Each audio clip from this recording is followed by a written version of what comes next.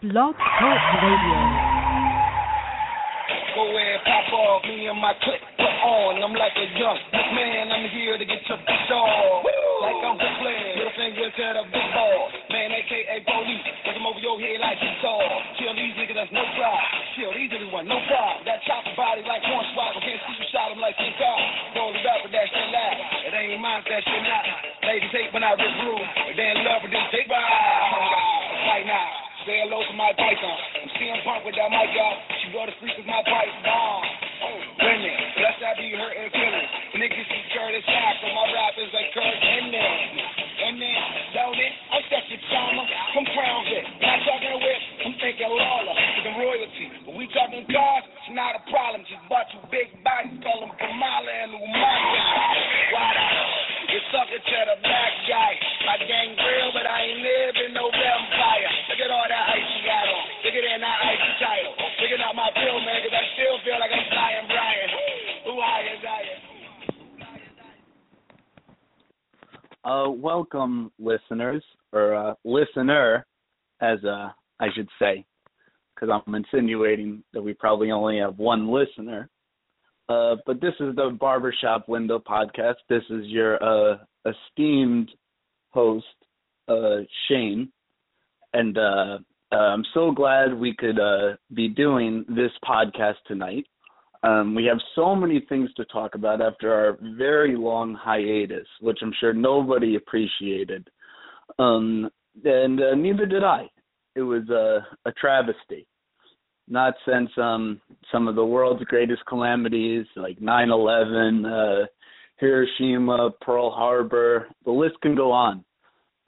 Has there been such a tragic historical event as our about month-long hiatus? I'm going to make it a priority during the summer to do more podcasts.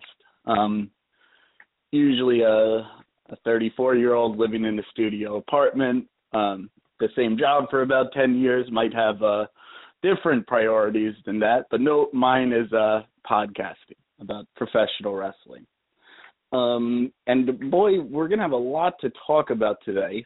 And the thing that's going to take priority is the ROH, the Ring of Honor Best in the World event that me and my co-host, who I believe is on the air, JB, were at attendance on Friday, and we're going to have a lot to say. I had an unbelievable time. Just a great night, one for the ages, I'd say. Just there's not many things more fun in the world, I think, than a good pro wrestling show. Like when pro wrestling's done right, I'm not even saying the ROH was done right, but when pro wrestling is done correctly, and you're in an environment with friends, and there's probably nothing more fun in the world. Like no sporting event, no concert, just the energy and the personality and everything that goes on. It's kind of hard to capture. This is coming from an idiot, so I wouldn't place too much emphasis on my words, but I really still enjoy pro wrestling so much. With those words, I'd like to welcome my co-host to the audience. I mean, to the podcast. The audience will welcome him. Is JB there? Shane, I am here. Oh, wonderful. JB is here. JB, I don't know if you've heard my introduction there. I'm sure we have plenty to talk about. I know you have a long list of all the latest wrestling rumors and gossip there, and we'll do some reviews. But I think a large priority of this show will be the epic ROH event that we attended on a Friday, live in the city of New York. Correct, JB? Yeah, I think we both have a lot to say on the topic, but I might add that in addition, we were at another live wrestling event since the last time we were on the air, and that was oh my God, you're right, JB. The great Jesus. show at NJPW. Continue. Yeah. Yep. just if the audience thought we weren't bigger losers than what we were, they just got total confirmation that we in fact are, that we traveled the entire United Tri-State area to attend independent wrestling shows. But yes, we did. So we have 2 live shows to talk about.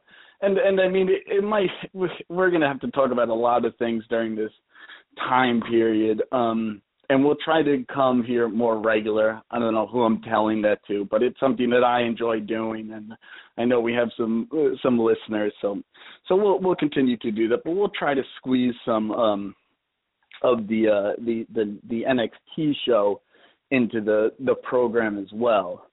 But right off the bat, I think it would be appropriate to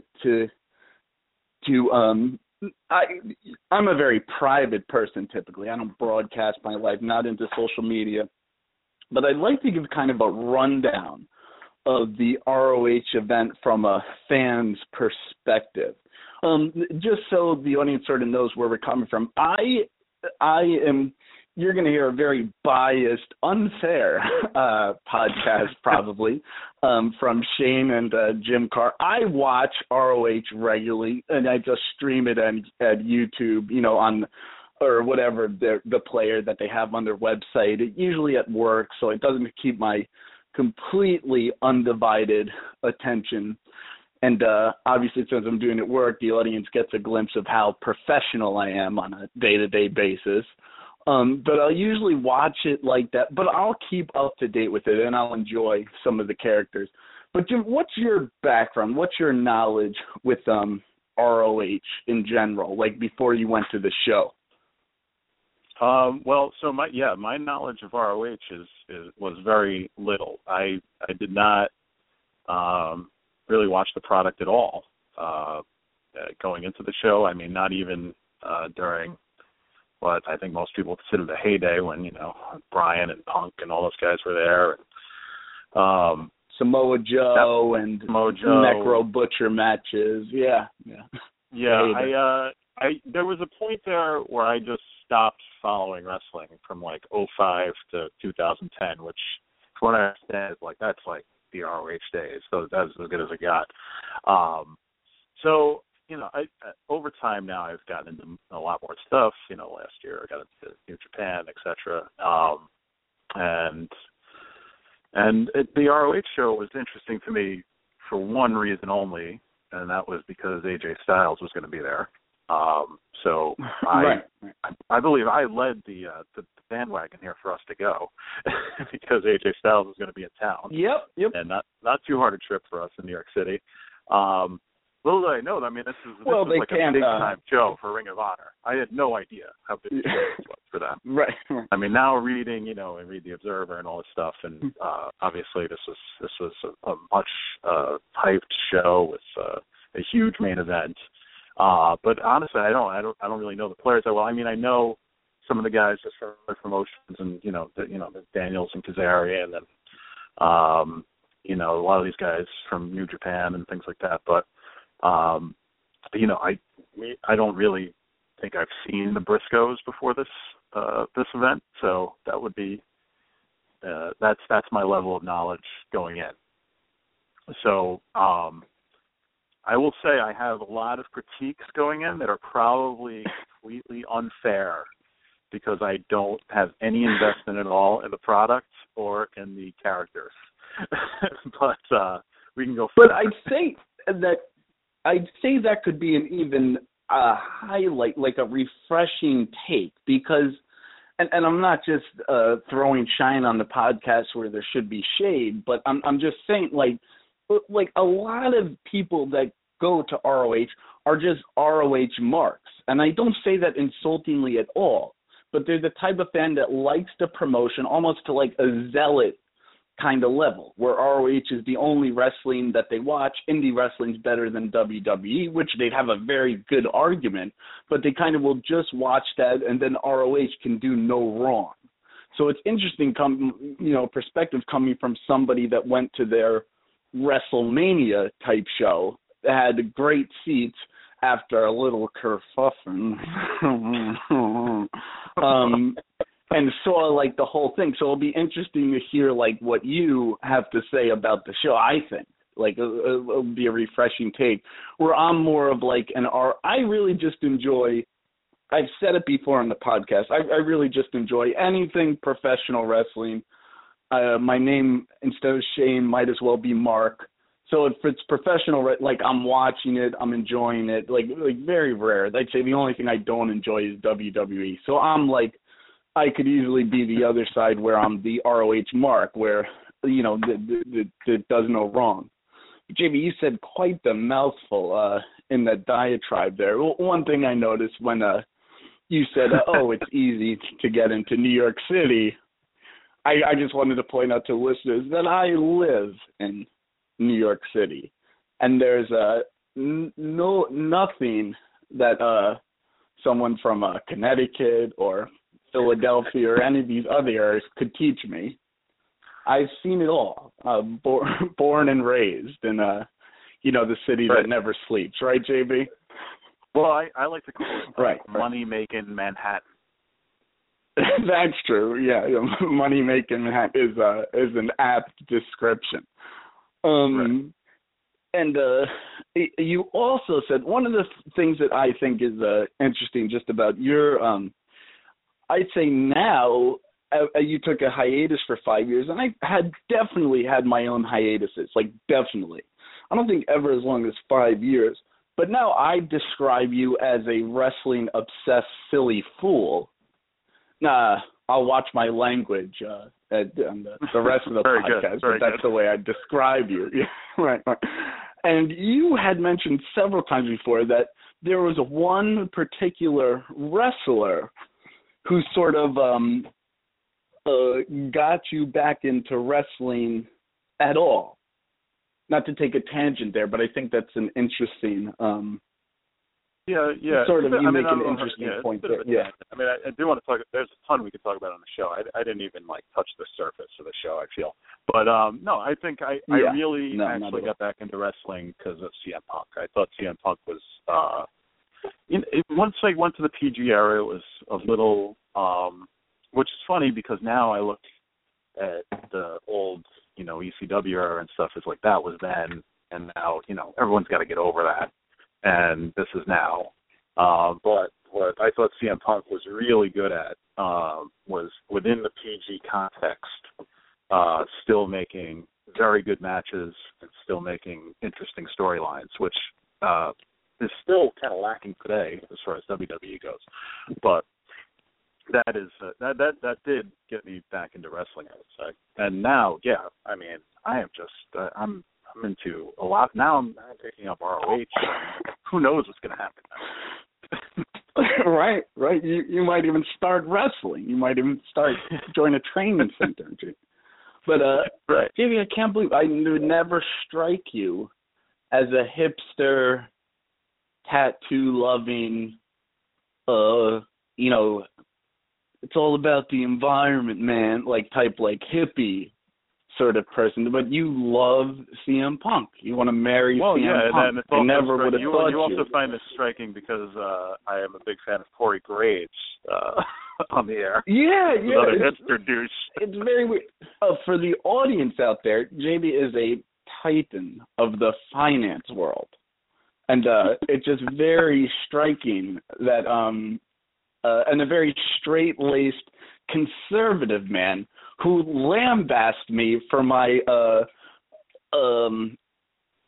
how would I say hypocritical liberal beliefs, and yet you like all these sort of alternative, cutting edge, extreme sports wrestling guys with tattoos, and you love Paige too, right. The type I figured you'd like well. Yeah, I figured you'd like Hunter Hearst Helmsley and the Mean Street Posse would be more appropriate for Jim Carr. But it's very weird. Being more of a conservative, from a very prominent conservative family in Connecticut, is correct. It's more a heel gimmick on Facebook with all my liberal friends than anything right. else. I mean, it's really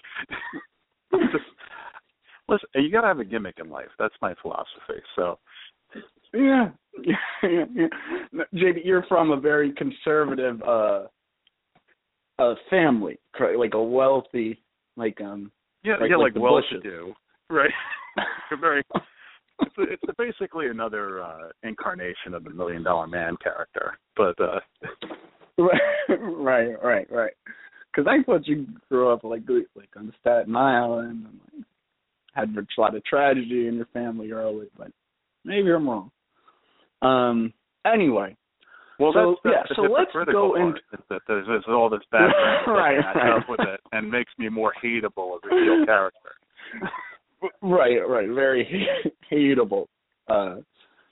Anyway, so one of the things that was interesting about this show. God, where do we start? I mean, one thing that was interesting about the show was the venue.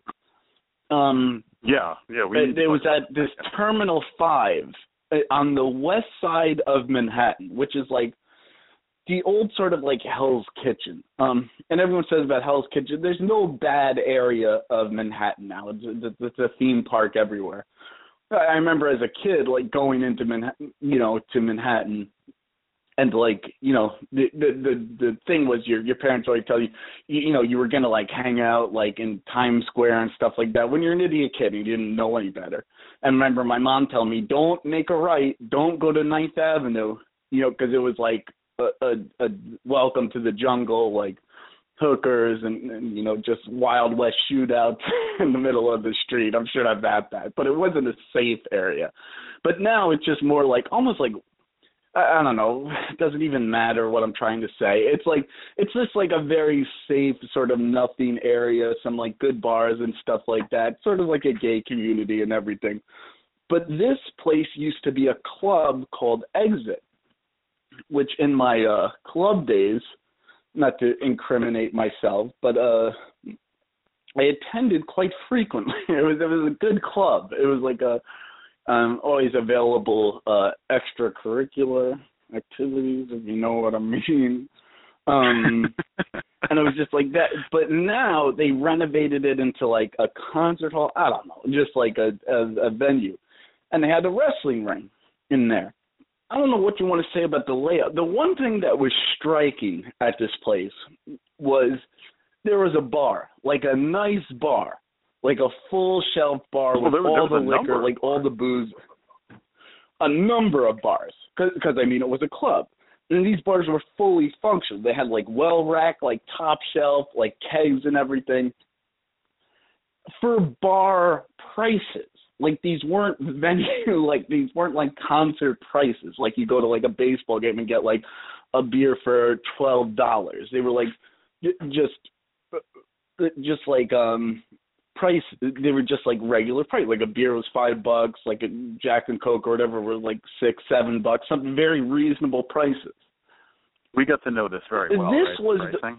This was the worst possible place that you could have a wrestling show. I remember like one time I just like looking around and looking like up around, and everybody's just like bombed. Just like almost not watching the show. It almost felt like an incidental like party. Like people were all like talking, and obviously there's amount of that at any concert. But this especially had like and it was fun. It was like a very fun environment, a fun vibe, but not conducive to a let's watch a wrestling show in an organized fashion type of environment. Would you agree with me, JB? I thought that was one very funny thing about the venue. Yeah, well, I mean, I think the part with the bar was interesting because a lot of the times there's not really a lot of drinking at a wrestling show, but there was plenty. No, not even close. At the next show, there was no booze at all. The venue was just that so it's important to kind of there's a floor level which isn't all that big necessarily, and then there's a second and third floor that kind of overlooks the ring. In this case, the ring. Other cases, the concert stage. But the concert stage instead was the entrance for the wrestlers. And I thought what was what kind of takes away from a wrestling show for me is that we were on that second level, and we were like in a bird's eye seat. I mean, we were right above where the entrance was and could see the ring easily. Well, it took a little work. And we paid pretty good money for. Yeah. So we had great sight lines, right? So we could see the action great. But the big problem with that is in like a wrestling venue or any real like something that kind of depends on the crowd, I like to have a good amount of people behind me or around me, and really there was like one row of people behind me that couldn't see anything. And then, so like, you know, the chants and things like that would start up, they were mostly just on the floor. And the floor was pretty limited in the seating itself. So there wasn't that kind of feel as far as like being engaged with the crowd, like being along with the crowd, like, you know, I don't think we were really in on any really or anything like that. No. So I thought no. that was, and in fact, a big drawback, yeah, especially for any one of those second and third levels. So. In fact, yeah, I remember like a few times, I never mentioned this to you, but I remember you and me are talking, doing our snarky, you know, smarter than everyone comments. And, you know, like the two old guys from the Muppets or something was, like, very appropriate, like, during this setting. And I remember, like, being self-conscious and being like, everyone's listening to us. Because it was just sort of, like, quiet there. And meanwhile, everyone's drunk. Like, everyone's drinking. And like, it was just a weird environment. I'm not even saying it's bad. I hope, like, people don't, like, hear my voice and think I'm being like a judgmental asshole. I'm not saying it's bad. I'm saying it was very different. But yes, those people in that second balcony were fucked. They couldn't see a thing. Yeah, and then I heard later that the people in the third balcony were the same thing. If you weren't in that front row, you weren't getting to see anything. You were watching on the monitors. Yeah. Which is why a lot of people were at the bar, because it didn't matter where they stood. They were just watching the show on the monitors and at the bar. And I swear to you, I'm not trying to say this. I heard a group. I didn't make there's nothing to say about it then. But I heard a group of guys say, "Hey, I'm just gonna leave." Like I heard that. I heard that people were just like leaving. Yeah, so I mean, basically the venue is lacking in a lot of different ways, and I don't know how it came off on TV. I never actually saw it on TV, so I mean, I'd be curious to see how that end of it worked. But it looked like the camera that they had, they had one of those I don't know. I'm not a cameraman, whatever. Those fancy swinging cameras and such. Above the ring, but it looked kind of awkward, like, because the whole basic arena is like vertical. Like there's no like sides to the arena, so I don't know how that looked on television. I can't imagine it looked well, especially since Ring of Honor in general never looks well on television. Yeah, and that's one of the things that this is sort of tangential to the actual. It's all related to Ring of Honor, but one of the things why I can never get into Ring of Honor is, JB, I'm a very fancy man, like a fancy 1%er individual, as you could say, and demand the highest quality of production and professional wrestling. And the Ring of Honor production always looks like shit. Like I just can't stand the way it looks. Like per the show on a basis like that. That's an aside. But I was looking at some of the monitor. I think they were doing a good job. I mean, I don't know what that means, like doing a good job, Just the lighting always looks awkward, like with Ring of Honor, and I couldn't imagine it looked good in this place. Like, couldn't imagine it coming off well. But, Yeah, Jamie, do you want to go some of the card? Do you have anything else to say about the venue, or? Well, I thought the thing that happened, I mean, right when we got there, I thought was interesting, which was the venue. It's kind of set a tone for me that is going to make my commentary on the show very negative. Very, very apropos. Very good. Yeah. Okay. So, Jamie, let me play it out a little bit. Okay, go ahead. Okay, go ahead. You want me to? Yeah, okay, sure. So JB, as I mentioned before, my dear friend JB is a titan of the finance world. So he splurged on some good tickets, which I still haven't paid him for. I think there's 2 rounds of tickets I haven't paid him back for. It will all work out in the end, of course, But anyway, we had those tickets, and I guess the benefit of paying extra for the tickets was we had a nice seat overlooking on the balcony, like overlooking the edge. JB put it perfectly and said it had a bird's eye view of the event. Now, we got there a little late. Actually, we didn't get there late. We got there like an appropriate time, but there were people like already in there. And now those seats were being reserved. And they were being reserved in the worst way possible. Like just taking a reservation and then saying, oh, yeah, the seats are going to be, like, reserved. And then just letting anybody sit there. It's like not being reserved, Yeah, So we went up. So the simplest way to say it, there was a second floor. There was second floor seating, and there was only 1 row of actual seating. So if you paid to be in that row, you had a seat right on the rail, and then everyone else on the second floor paid general admission, and they were just, whatever was left after that. But anybody who didn't know that, and I don't even blame the people who had general admission tickets, they were just like, oh, this is great. No, I don't either. You're right. I'll just sit down. And nobody, even thought to even say anything to them. No.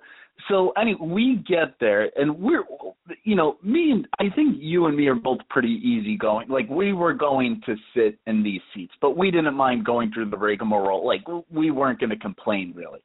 But one of the ROH staff, who just happened to be, like, jacked and in shape, like, maybe he's, like, an aspiring wrestler. Who the hell knows? Probably just coincidence.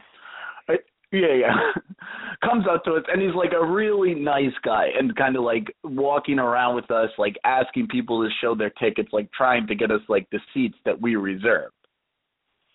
And he gets to one section of that lip, like of those row of seats, that looks a little suspicious, that Matt Sabin and a bunch of girls are sitting in. Chris Sabin. Chris Sabin, sorry. I'm thinking I was actually just going to the phone with somebody that Chris Sabin and a bunch of girls are sitting in. And so he goes over to them, our like personal bouncer, who's now become, and just said, oh, these receipts are reserved for people that paid for them. And they gave some expression like, oh, these are the wrestlers' girlfriends. And God, I have to be such a judgmental fucking asshole. But the first thing that I thought of, like, these girls? These are the wrestler's girlfriend? Like,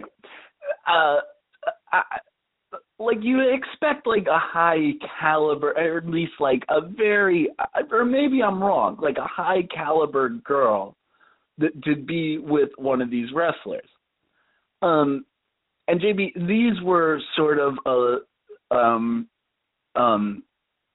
let's put it this way, you might not know this, but I went out later and I was with some girls, and I picked up the same caliber or maybe even hotter type girls at a shithole bar on 43rd Street in New York City. Like, this was sort of like the status there of the club, but to each his own. But it's so funny how kayfabe is plays out in your head. Immediately, nobody in ROH was a star to me. I had zero respect for anybody in ROH. I was done. I had no interest in watching this pay-per-view. These people were not stars to me. Like, I just saw myself immediately on their level. I'd never say this to any of them, and God forbid some listens to the podcast. That'd be sort of awkward. But I mean, it just one of those things from real life that happened. Also, I might add that we already knew even before that that I got those seats the day of the event. Like, it was not like a hard event to get into to have a good seat at. So, but you paid sort of good money for them, I feel. Yeah, no. Well, you paid a little premium to be in that first row, the second section. They had floor seats, but I thought there was probably a good chance. You said there were floor seats available too, right? Yeah. There were floor seats available too, but I thought that there was likely that the overhead view was going to be better, which I think I was right. It was just more you were 100% on getting the into money. the seat. Yeah. Right. This. Yeah, go ahead. You want to go ahead? Let me tell the story a little bit, JP. You can try. Yeah. So then, just really quickly. So this aspiring wrestler guy, he was like a really nice, like, sweetheart of a guy. You agree with me, right? He was just like, he just wanted to sort of do his job. He was too nice to do what he had to do in that spot. You said it perfectly. That's what I was trying to convey. You know? So he says to us, oh, you know what? Let me go get Gary. Gary runs this show. Okay? Yeah. We went in like a sort of a little VIP lounge that was nice and roped off. And he goes and leaves for about 5 minutes, and not even 5 minutes, maybe 3 minutes, and he gets Gary. Now, out came the alpha male of all alpha males, the alpha in the wolf pack. I mean, this was just a commanding figure that could get stuff done. Right, JB? He was basically, if you remember the wolf character from Pulp Fiction, that's who that guy was. He was Harvey Keitel in Pulp Fiction. You hit the nail on the head. Again, you just know things are going to happen. And in the meantime, on the kayfabe list, Gary is number one. He's ahead of every ROH wrestler that I have no interest in seeing anymore wrestle. He walks right up and immediately kicks Sabin and all these girls right out of the seats. I mean, that conversation lasted about, to say 2 seconds.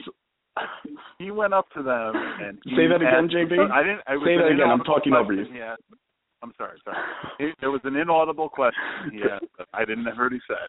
And then there was one of the girls there said something, maybe got 2 words out. And he's like, no. These seats are sold. And that was it. Oh, that was over. That was over big time. And he kicked like a whole bunch of, and then people were finally, it was so like people, you just saw people relieved. Like everyone's like, thank God I can sit down, you know, like that type of thing.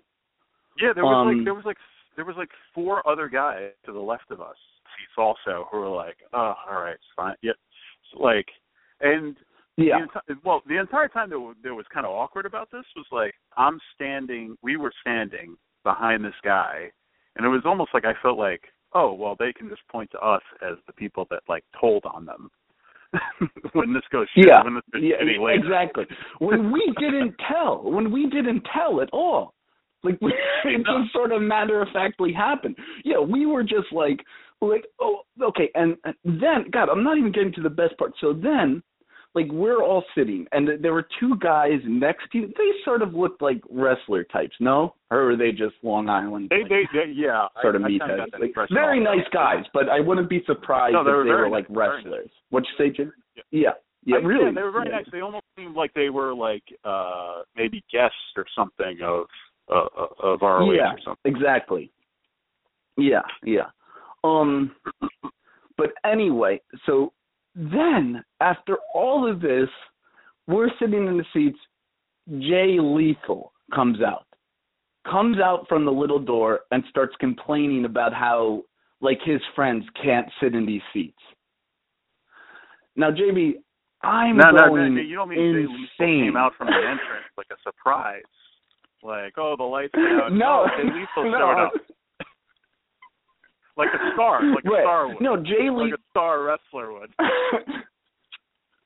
Jay Lethal came out of the side door and started, like, pointing at the seat and, like, complaining about how he couldn't get seats for his friends. Right. Yeah, JB, I was so scared. It's like, it's kind of like, you don't realize how big these guys are. Like now, JB, you know, I work out very frequently. Like, not so much anymore, but I pride myself on being in shape, right? Yeah, absolutely. And I was like, you know, I was like an athlete and stuff like you just don't, when you're up, like, when you're looking at, like, a real athlete, like anyone there, like, even, like, we were talking about those two guys next, and they were sort of, like, jacked, like, big guys.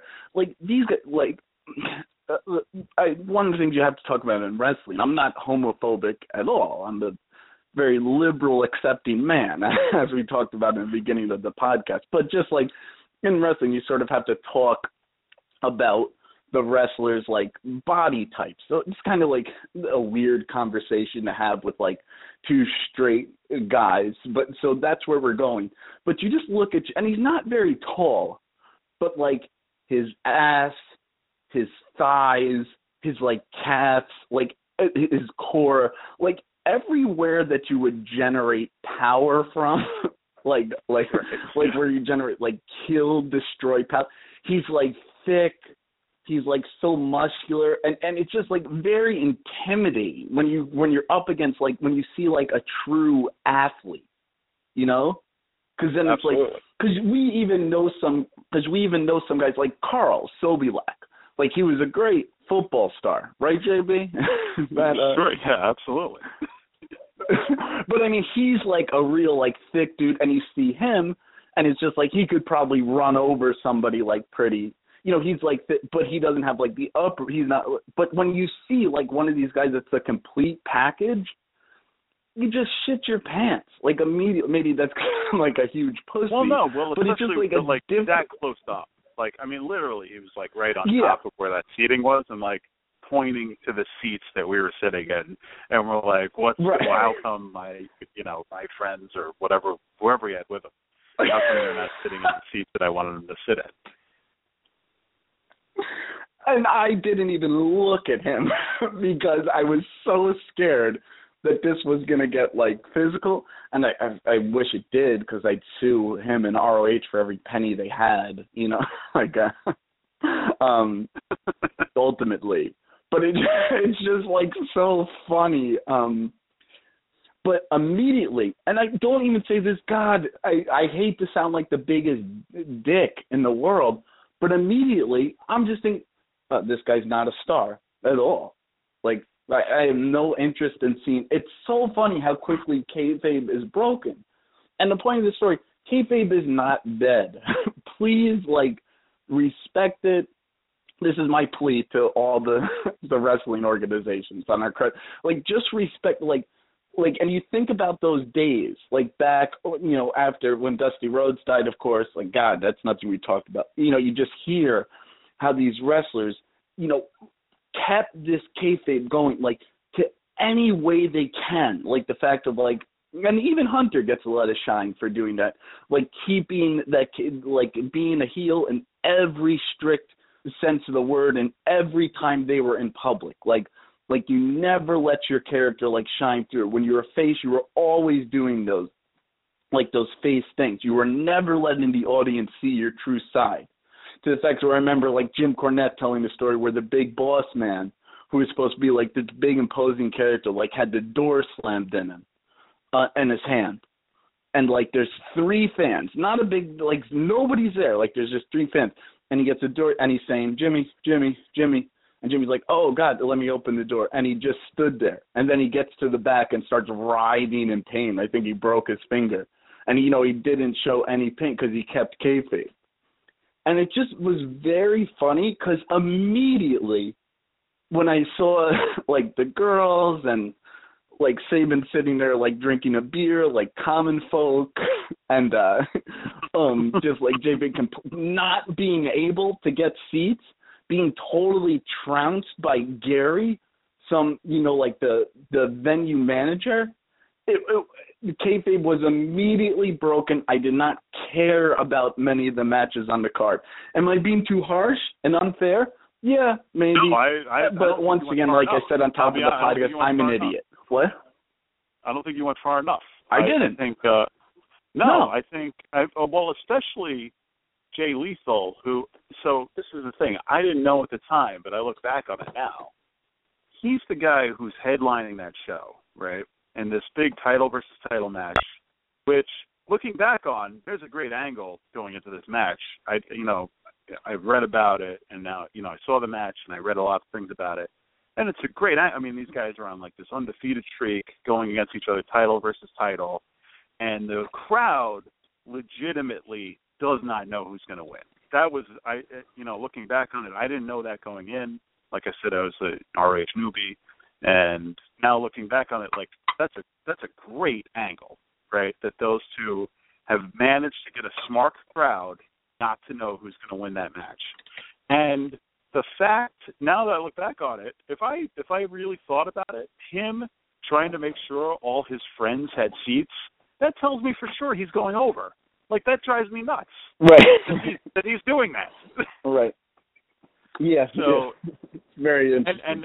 And I think all your points are right on about, like, him not really being a star doing that. Like, that was kind of, it's kind of ridiculous. But that kind of bothered me more than anything. And then later on, I'll talk about the main event. There were other things that bothered me about his performance.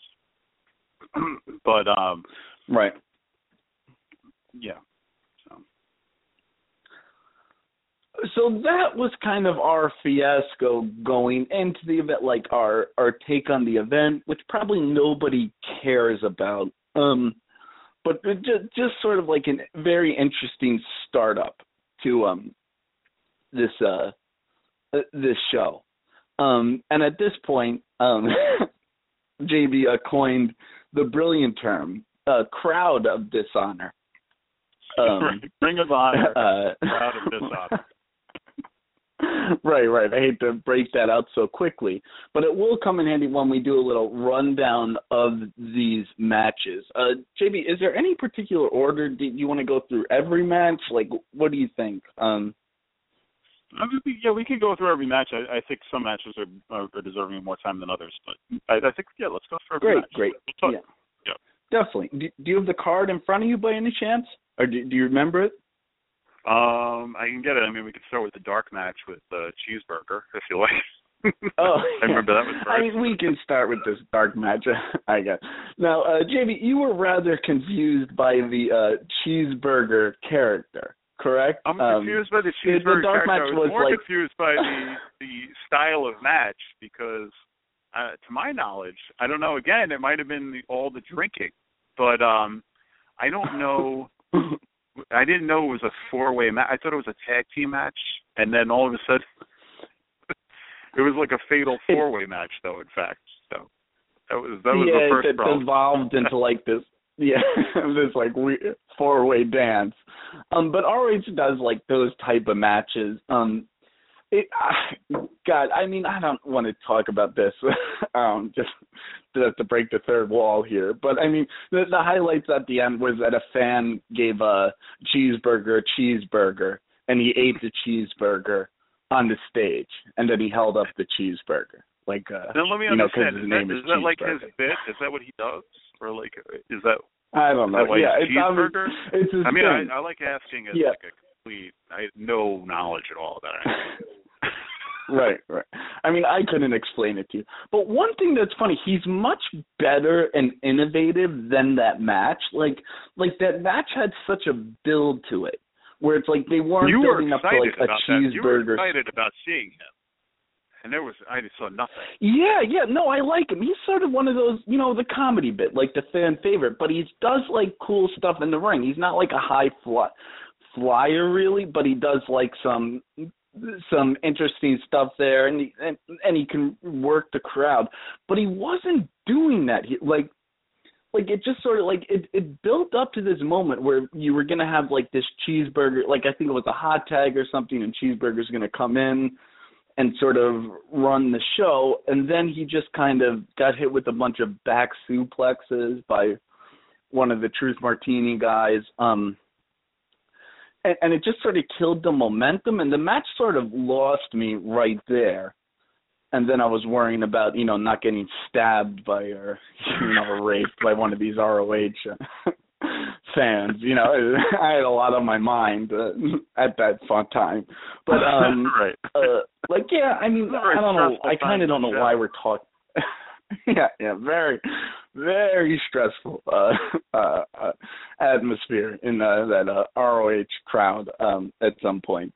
But I kind of don't know why I don't mean to be so dismissive, but do we really have to talk about this? What was the next? No. I was just waiting. I was waiting for the internet to load up here and get the rest of the card. So the first match was. The first match was the other Briscoe, Mark Briscoe, against Donovan Jack.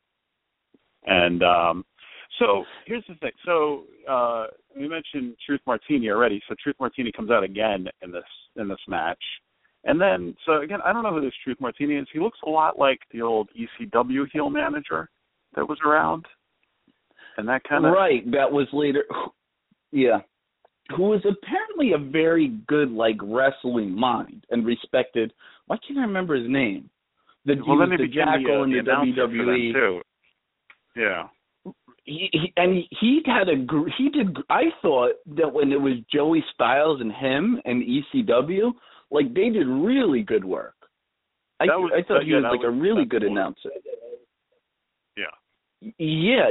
I'm partial to Joey Styles and Joel Gertner. I love when they let actual Joel Gertner do announcing instead. He'd always take the announcing and then I don't know, somebody would scare him off and he'd run to the back without announcing the card. It was some weird gimmick they did. But I liked it when it was ECW, when it was Joey Styles and Joe Gertner. But him and this guy, why can't I remember his name? He was the Jackal in WWE. I thought they were a great team. But yeah, I guess it's sort of similar to that character. He leads the heel stable or whatever. Well, you mentioned something that's great that I didn't even realize, that when a heel has to get heel heat, they just pair him with Truth Martini, and it's instant heel heat, instant angle. It's kind of awesome in a way. And Truth Martini is such an unlikable character. I remember when he first came out, I remember I had a visceral gut reaction, oh, I fucking hate this guy, which is exactly what you want. I didn't even put not even an X-Pac hate, just Cyrus and ECW. Cyrus the Virus. Oh, that's right. He's basically the same guy. But basically the same guy. Truth Martini. Yeah, pretty much. Pretty much. It's not, and I mean Cyrus he was the Sinister Minister. It's all the same kind of heel, Right. So. Yeah, but you had that one good point, and I think that's right on the money, Yeah, well, and I also mentioned, I don't even mind that. I kind of like a heel manager that just manages. No, I don't mind it at all. Heel heat. I think it's fine. I'm not saying that as a criticism. I'll have plenty later. As a criticism. Yeah. What else happened? What match was this again? I don't even know what we're talking about. So the first match is with Mark Briscoe and one of his guys, and there was some tearing of the book or whatever. He's got a book, I guess. Was ODB book over. The chick from from TNA. It was a good. He was a good worker, that Mark Briscoe. I think his look is a little too polished in the sense of he's supposed to be this backwoods hick.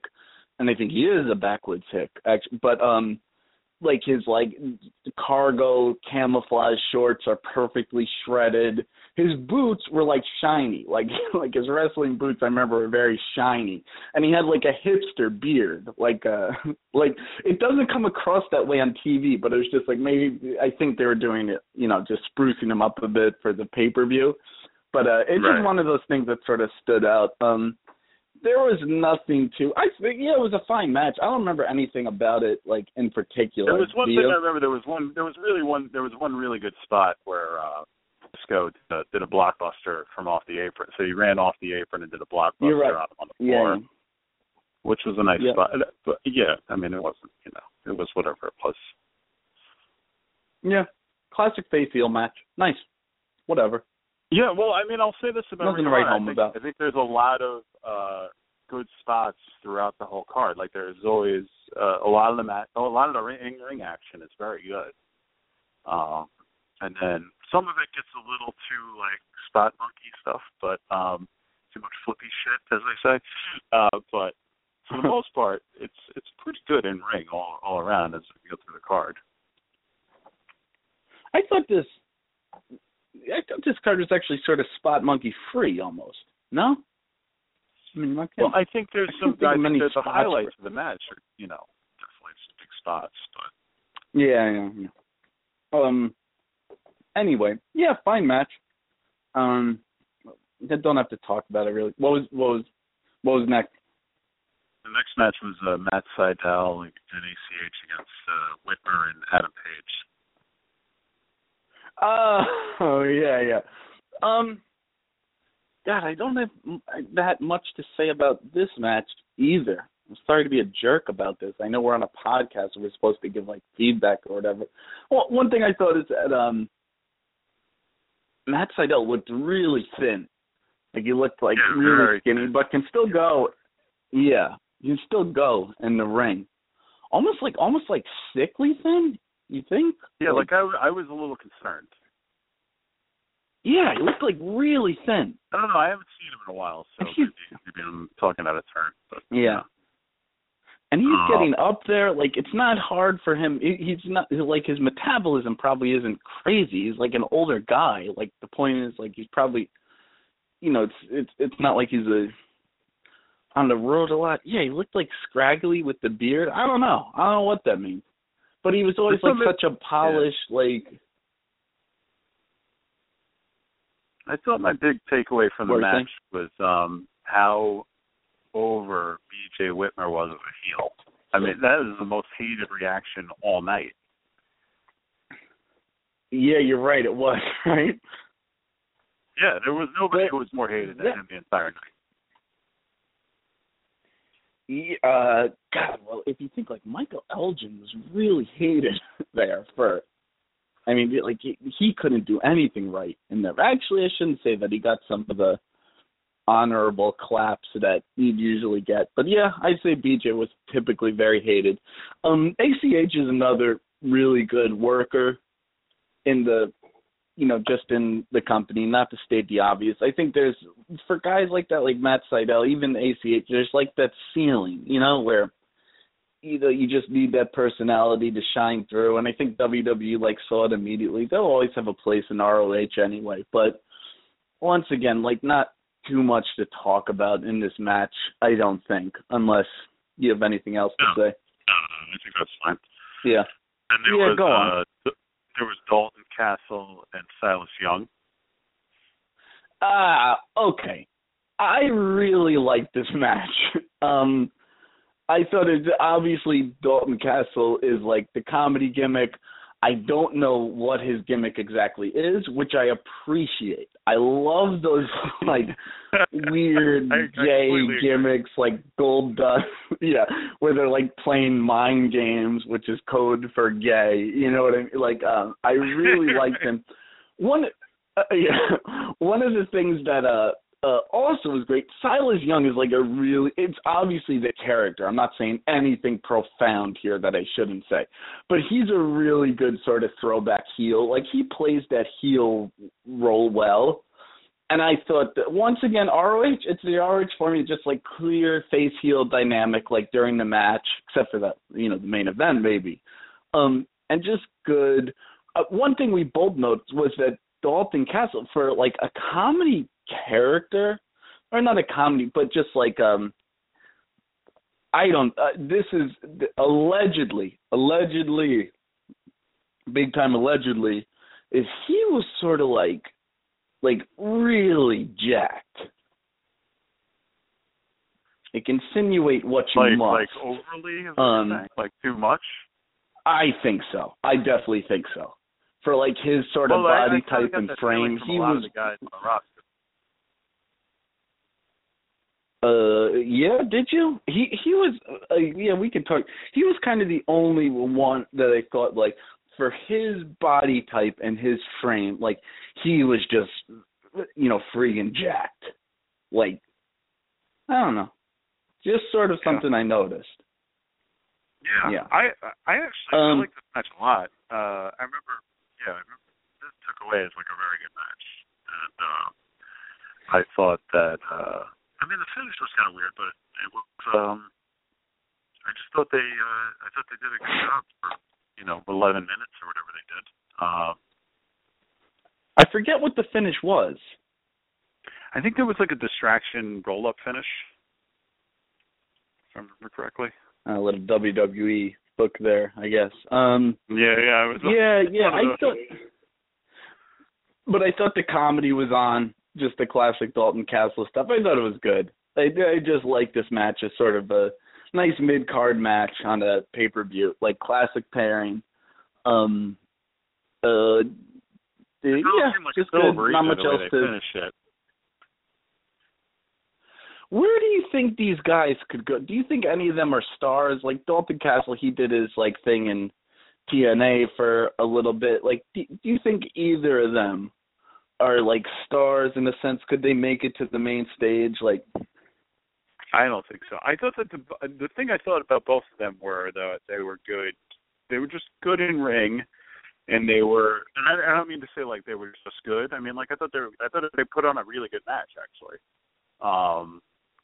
It was the internet is stars or not. I'm not feeling, but yeah. The gimmick is funny. The Castle gimmick's funny with the two boys and all that. Yeah. But whether I don't think the rest of the ICW. I don't think they really looked at this. Yeah, sorry, keep talking over. I don't think the internet really looked at this match too favorably. I've been busy this week. I haven't read many reviews, but just something I heard. No, they didn't. I liked it. They thought it was too much comedy, and they thought it was silly. And Meltzer gave it 2.5 stars. And get the fuck over yourself. It's a pro wrestling show. Yeah, I thought it was way better than that actually. Are we retarded? I mean, yeah, I'm not going to give it 2.5 stars. Seems like incredibly low. I thought it was a fine match. Oh, I'm sorry, Meltzer. Yeah, I thought the entire match had I'm very sorry. They put on a good story the entire match. I thought they did a lot of good. Yeah. I mean, there was this. I think maybe there was some of the silliness with the Silas Young's trunks falling down or whatever, but maybe that's. But there's a place for that in every wrestling promotion. Like New Japan has their comedy characters, WWE has their comedy. There's just a place for that. I'm sorry. Let's all stop taking ourselves so fucking seriously. It's pro wrestling. Give me a break for a goddamn second. Come on. Anyway, what was the match after that? There was that terrible tag match where there was CNC Wrestling Factory, the War Machine, and that was a very quick match where the one guy wanted to tag in but couldn't tag in on the CNC, and then he was supposed to turn on him with the wrench. He had a wrench in his hands, and then didn't actually hit him with the wrench. And then, I don't know, it was 2 minutes, so it was nothing. But then after that, there was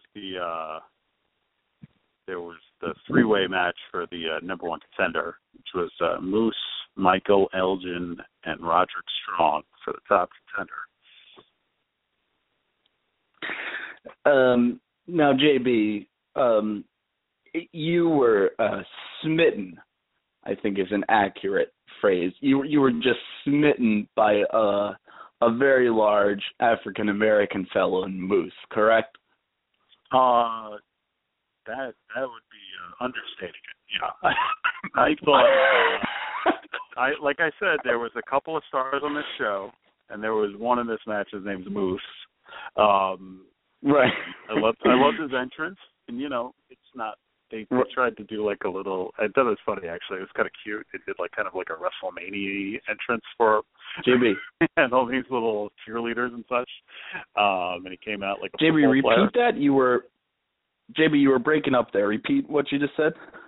Oh, I'm sorry. Yeah, no, I thought it was cute. Like, you know, he did like a WrestleMania entrance, and right. He came out, you know, because there was a bunch of cheerleaders and such.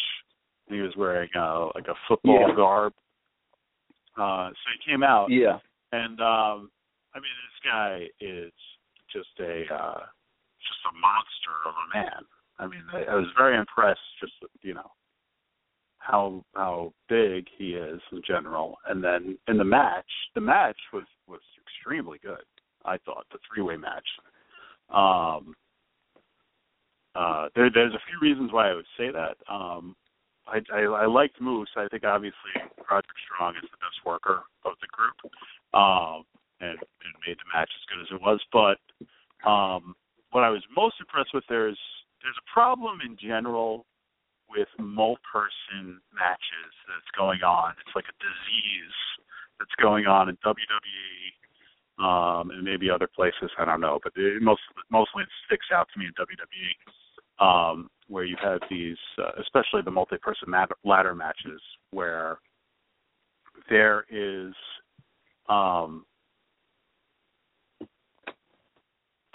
no interaction between the participants.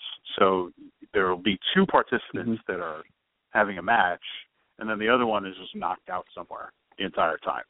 So in this actual match, this was a three-way match where the three people were interacting with each other the entire time. So there's something about that I really appreciate, because it just doesn't happen anymore. And I don't know why it doesn't happen. I don't know if it's laziness. I don't know if it's just like, this is how we book now. Like, I don't know. But in this particular match, that didn't happen. I thought they were all interacting a lot. I mean, it's funny because Michael Elgin is going to be one of the participants in the G1 Climax, and I would take either one of these two over him any day of the week in the G1 Climax. But that's my take on it. I don't know Michael Elgin, maybe some ROH internet superstar that I shouldn't say anything bad about, but that was my take on it. What do you think? Yeah, I mean, for a guy that was really playing up that you were going to take a dump on this show, you haven't said many bad things yet at all, which I think is great. But I agree. I actually don't think, just a little. Yeah, I don't think Michael Elgin is that ICW hero, but I think you not being super familiar, I think he's deserving of a place in the G1, and he is like a great worker, and he had some nice spots in the match.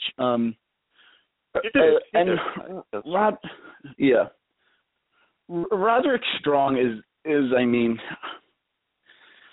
God, see, I hate sounding like a dick again, but he does nothing for me. He sort of falls under that Dolph Ziggler category for me. I'm not like comparing them, and I actually think they work like different styles. You know, they definitely do, like, because he doesn't flop around and bump like an idiot during the entire match. You know, he actually like has some offense, but they just sort of like for me. For, like, Shane, like, for my preferences, everyone has different. I'd rather take, like, a comedy angle, like somebody with a personality, like, over that. I'm not saying he does, but he just sort of falls into that, like, vanilla sort of wrestler man, you know? That yeah, he's going to give a good match. But I'm not too, like, I don't jump out of my seat when he's on the screen, you know? Like right now he's sort of like this, and once again it's a bad comparison, but he's kind of like this Tommy Dreamer like Tommy Dreamer was to ECW, he is to like ROH a little bit, or he's going to end up being that way.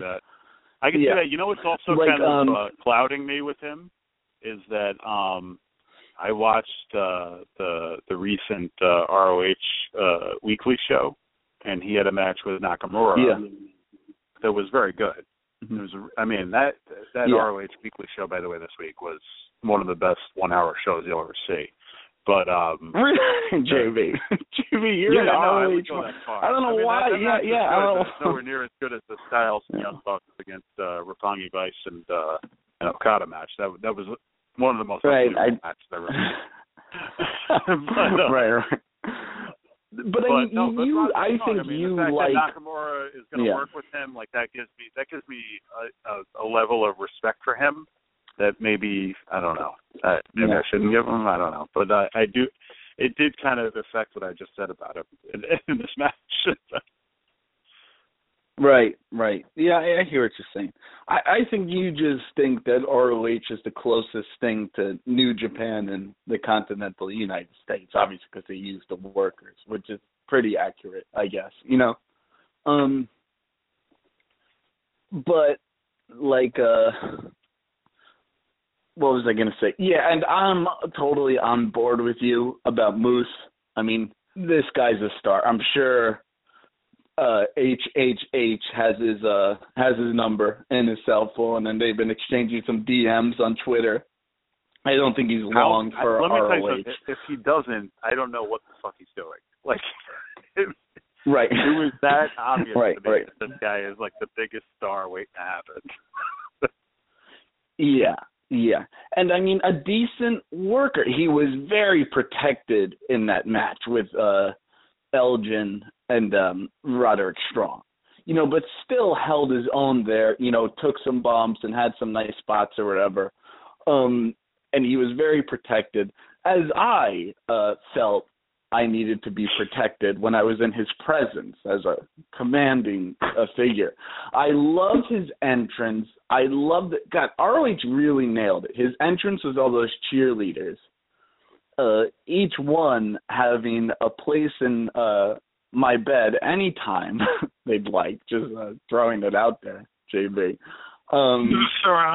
Is great. Just gonna throw that out there.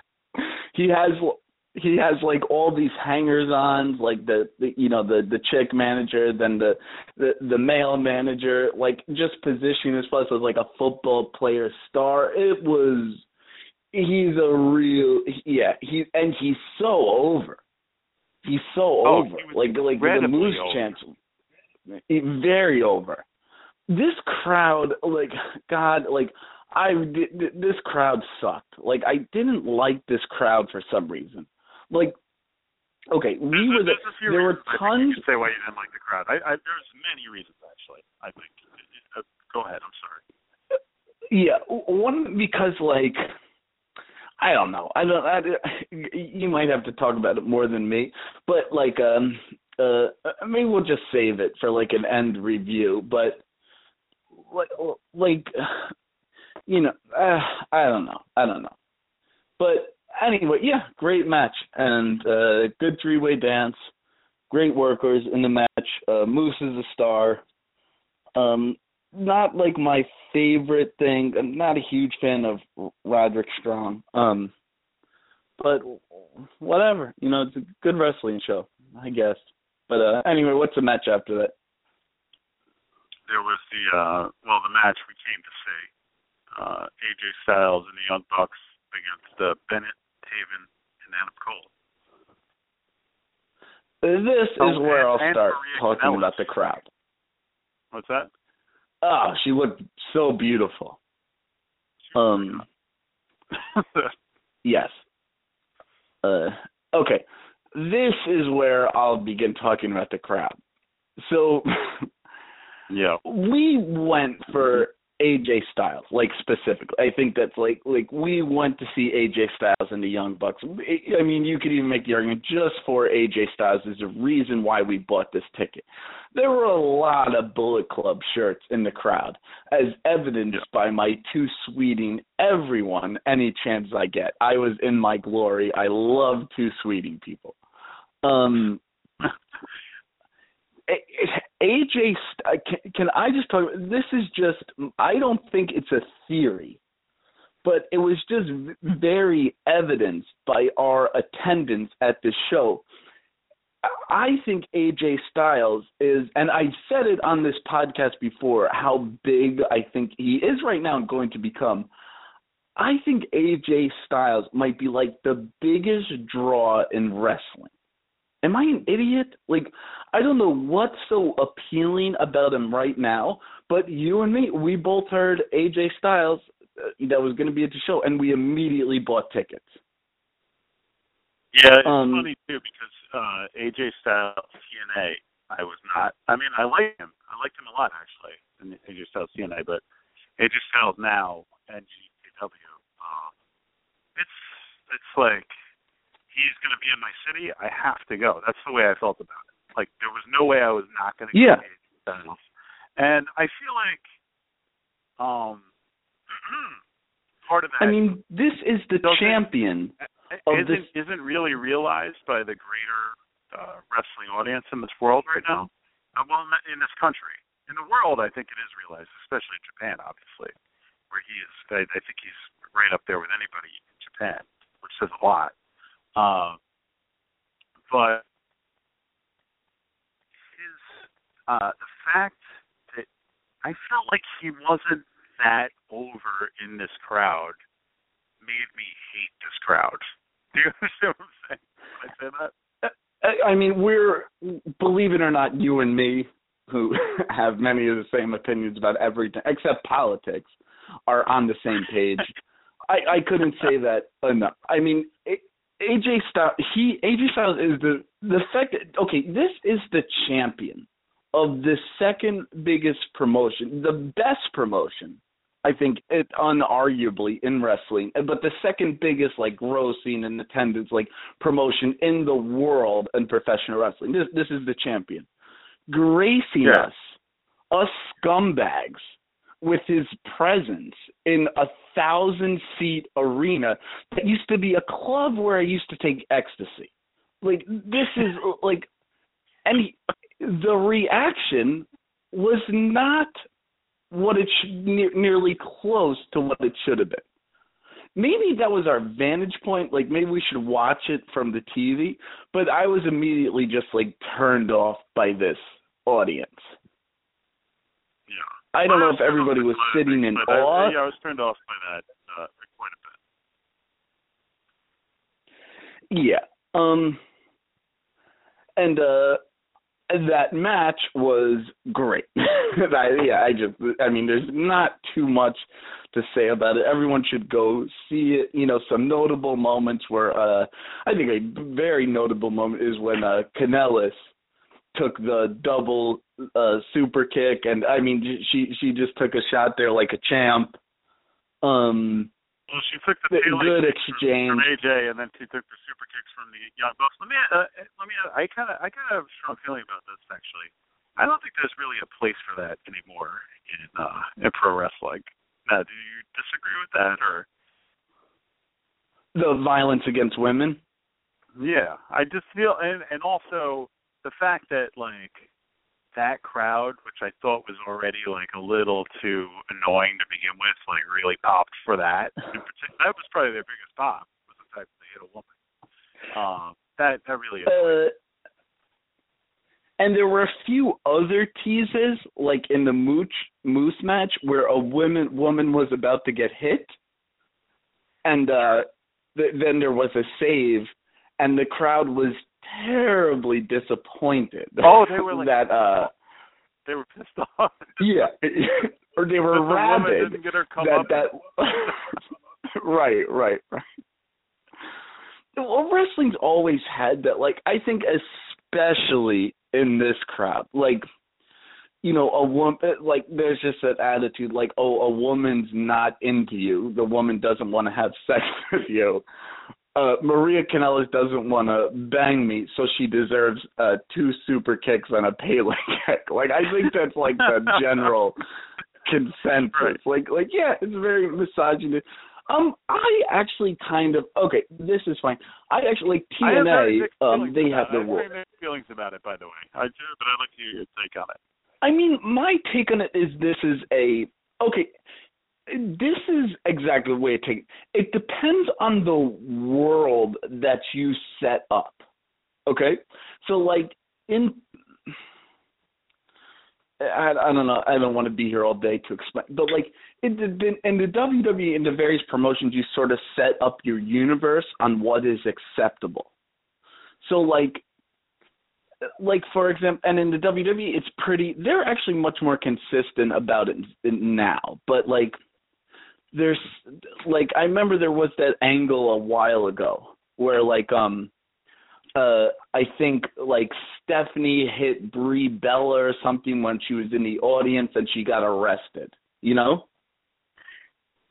Didn't that happen? Yeah, very inconsistent, usually. Okay, so in that universe, people can get arrested for attacking civilians, non-wrestlers. Okay, that's just matter of fact now. Then you have to, like, stay consistent about that. So, like, when a cameraman gets attacked or when Brock Lesnar attacks, like, Michael Cole, like, he should be arrested. Like, and when you don't, like, follow up the consistency of the rules you set up in the universe, yeah, I think it sucks.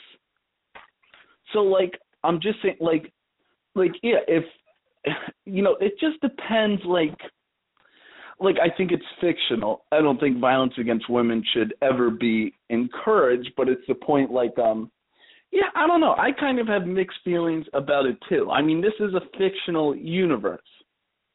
And it, like, goes back to the point of, yeah, you don't want to encourage violence against women. But I'm sure in this crowd, the violence against women was a daily part of most of attendees' lives. So there is no inconsistency there, you know, between the audience and the participate. But I think but for example, just to, you know, go along what you were saying, if a wrestling promotion said, oh, we're not going to do violence against women, zero argument from me. Yeah, it's just sort of an antiquated, you know, there doesn't seem much of a need for it, you know?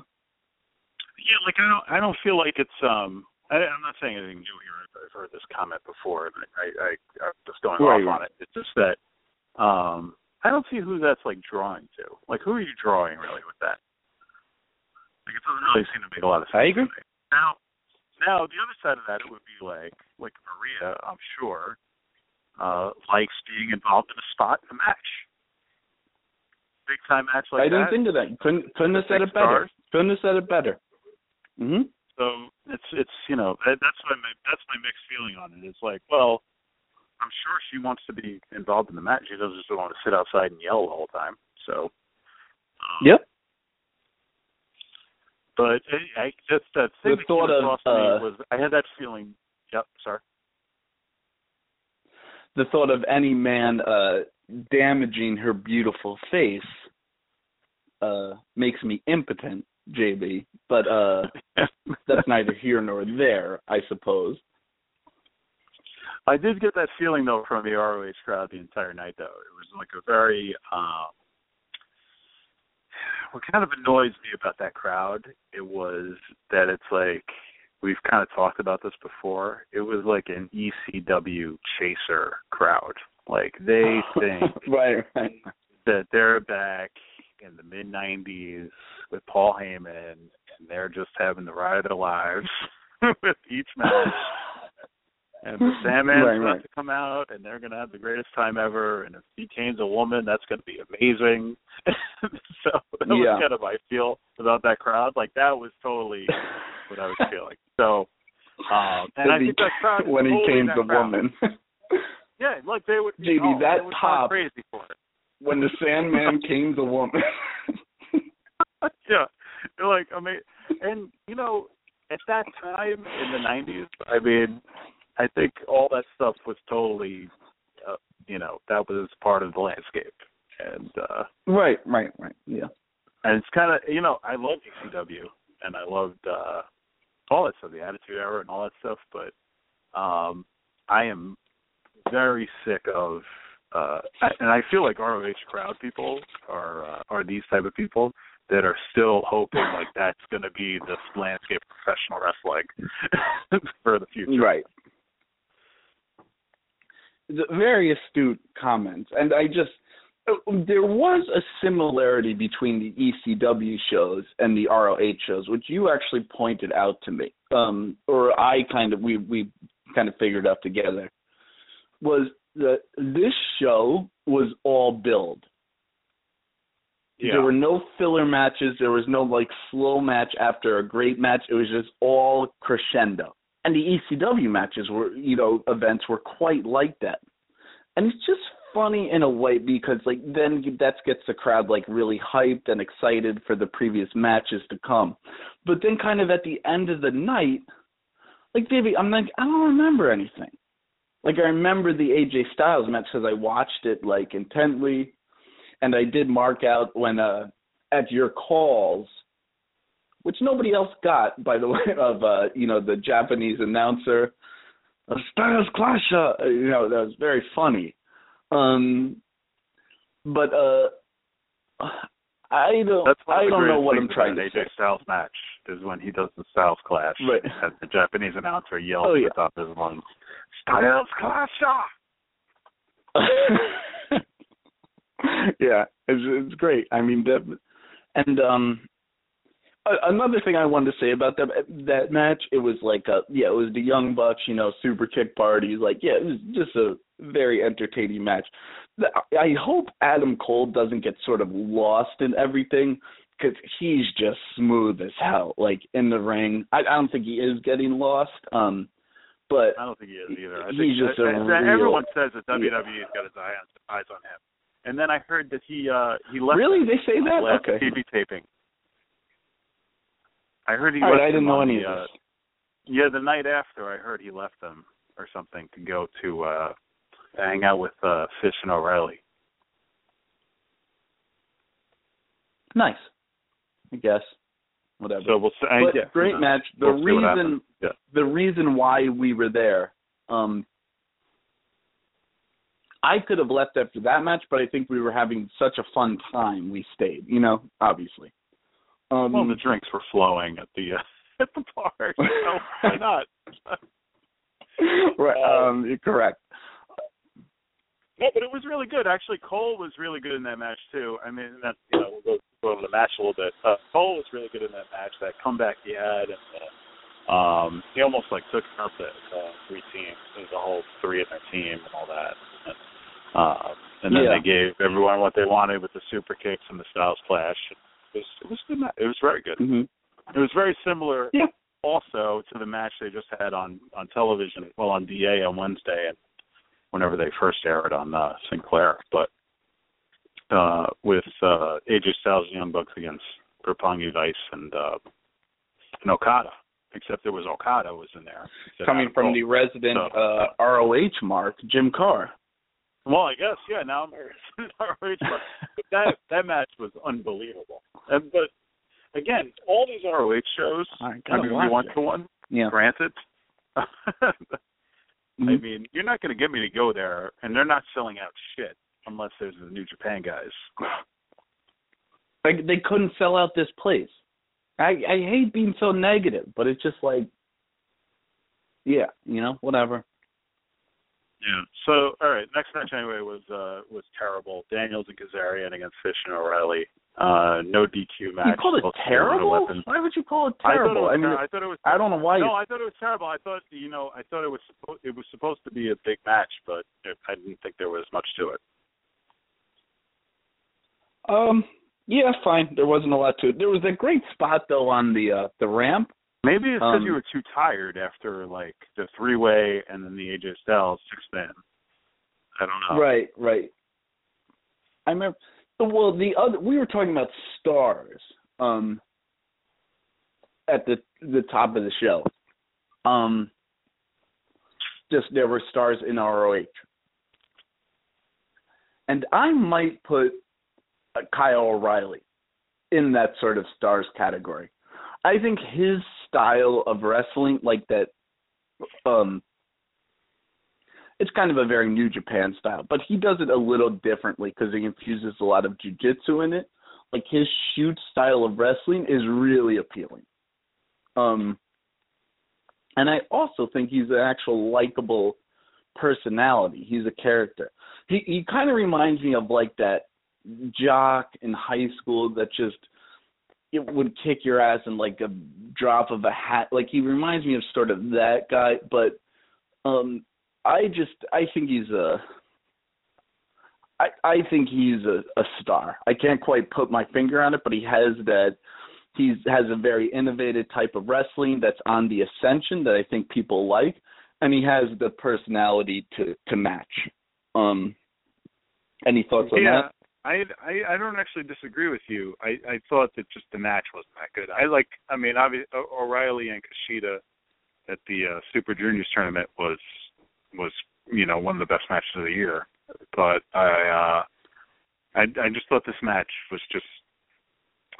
I feel like it was almost just kind of a victim of being in the middle of a lot of big matches, but I just didn't think there was. I don't know why they were using. Yeah, you're making me think about it. I don't know why they were using like weapons. Like they had the ladder and everything, right? Yeah, well, they tried to do like should have let him go. There was a spot there where they had like a barricade on the floor supported by chairs. But oh yeah. There was supposed to be a no DQ like weapons match, but there was not. I don't know. There just didn't seem to be a lot to it or a lot of story to it. I don't even remember it. I remember. I agree. I remember remember it. And these are all like good workers. There was one spot on the whatchamacallit, on the ramp that I remember being like very impressed with.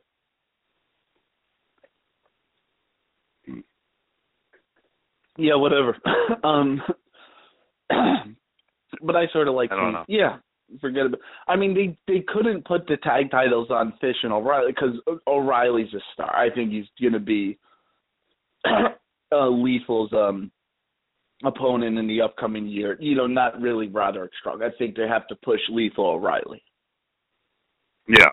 In my opinion, I think that's the direction they should go in, and probably the direction they will go in. Oh, the most interesting part about that match was the fact that Chris Sabin interfered in it. And what was funny, we mentioned Chris Sabin before in our section,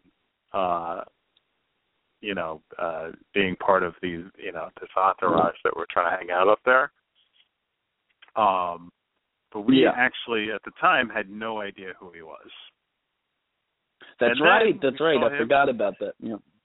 And then we saw him interfere in the match, and we had no idea who he was. We thought he was like some intern or something. and then, sure enough, he came out right after the match and shook our hands, and we said, "Oh, that was a good job interfering in the match." I don't know what the hell we said, but and still had no idea that it was a former TNA champion, Chris Sabin.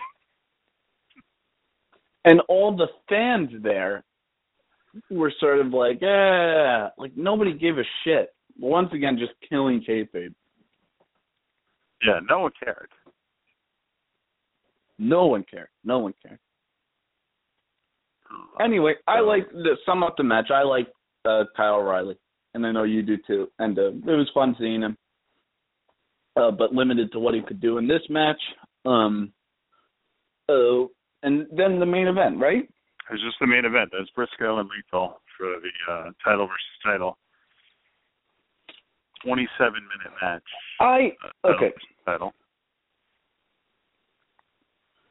I'm going to be in like the real minority and I don't see a huge clamoring for him.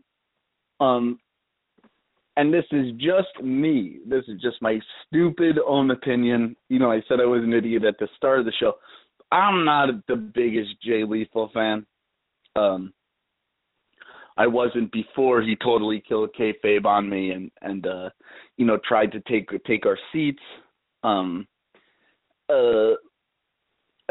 Jay, I don't know. Like this match didn't appeal to me like so much. It was a good match, I guess. What did Meltzer rate it? Yes, I think you give it 4.25. Yeah, sounds about right. I mean, they worked their asses off, but the Reddit was very upset with that rating. because they thought it was match of the year, of course. How could it not be better? They did? I think that's insane. Yeah, how could it not be better than Cena Owens or Cena Owens 2? Or, well, it's just these ROH marks that are saying that, but. That's insanity to me. That match. I mean, just the match you mentioned. Insanity. Yeah, just the match that you mentioned there with Kushida, Kyle O'Reilly was infinitely better than that match. Oh, no, not yet. They're not in the same league as that match. No, yeah, not even close. And like ultimately, like come on, this is like Jay Briscoe. I understand what he's become, but this isn't like a Shawn Michaels from. He's part of a tag team. Like he's part of like a tag team with his brother. This is like this.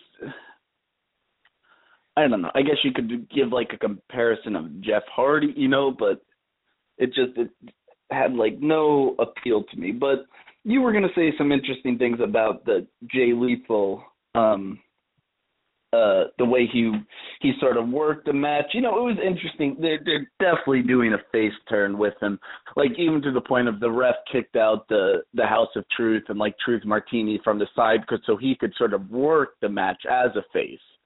And you were critical of that, right, Jamie? Well, I'm very critical of anything like that, and I think we should talk about once we're done with this ROH shit, we should talk about Kevin Owens because I will say something similar. But they're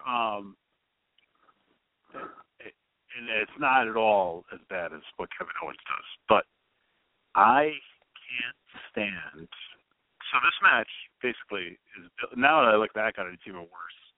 But this match is billed as, champion versus champion. Jay Lethal is managed by this obvious heel manager. So heel that he takes other heels under his wing and makes them bigger heels. Right. And the entire crowd could make up their mind. There was half of the people were going, let's go Briscoe, half the people were going, let's go Lethal, whatever. Because, it's a smart crowd, so they're going to... Lethal's supposed to be the hero of the match. And right. Not only... So that's okay. Sometimes that's okay. Like with Owens, I've seen this before. So it happens with Owens, and people like Owens because he has this, real personality or whatever that people kind of draw to, and I get that. And... Well, Lethal, and this is something that Owens never does, Lethal is in the middle of a comeback in a match and actually, waves in the crowd cheering him on like he's, John fucking Cena. It drove me nuts. I was like, right, is this guy a heel or is he not a heel? What's happening here? And maybe I don't know the product. Right. Maybe I don't know the product. But since I've learned that he is supposed to be heel in that match, and he just isn't. And then at the end of the match, everyone's going nuts, and then they do the stupid handshake that they do in ROH all the time, which, sometimes is worth it, and sometimes it's just overdone. And they say you deserve it to Lethal and all this stuff. But and then he's sitting there in the middle of the ring with the heel manager. What is the point of that? It just drives me nuts when they decide to run things like that. The match itself, that is very good. It wasn't on the level of Cena Owens or Nakamura, Bushi, or anything like that. Not even close. But the in-ring work was very good. Just that kind of stuff is terrible. I don't particularly think either of them are that good. In addition to that,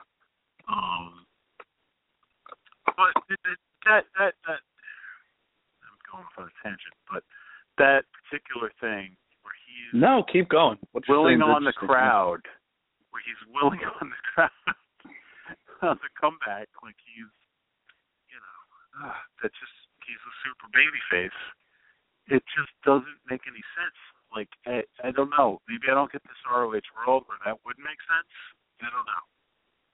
What do you think? It's kind of letting it's lazy. It's kind of letting the crowd like write the story for you. Yeah, I don't care as much as you. I understand like the concern because I just don't like Jay Lethal really like as a character, and that's just my opinion. He's obviously extremely over and like, but yeah, it's annoying. Like, is he supposed to be a heel? Like, work the heel role? Like, because they didn't tease any dissension with the House of Truth. You know, it's not like he's a tweener. Like, the crowd just likes him, and it's just like don't. You know, and then he's like working to the crowd in the audience. Like, don't do, you know what I mean? Or if you're gonna have your mom and dad there, like, don't do this. Like, then turn him face before the match or something. Like, yeah, I just don't get that. It's annoying. Like, this is a thing that's been going on forever. Like, these crowds are all smart crowds, and you know, when WWE goes into smart cities, they all cheer on the heel that they like because they like the performance.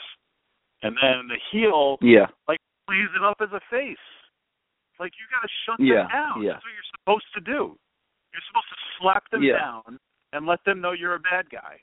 And you know, it's like nobody does it anymore. What's going on? There's no heels anymore. That's why I like Seth Rollins so much because they think he's sort of like the closest thing. It's amazing it still exists. I think he's like the closest thing to the old Ric Flair heel. Like, he's scared of other wrestlers. Like, he begs them, like, not to punch. But, he cheats and, like, eats out of victory, and he relies on, like, his crowd.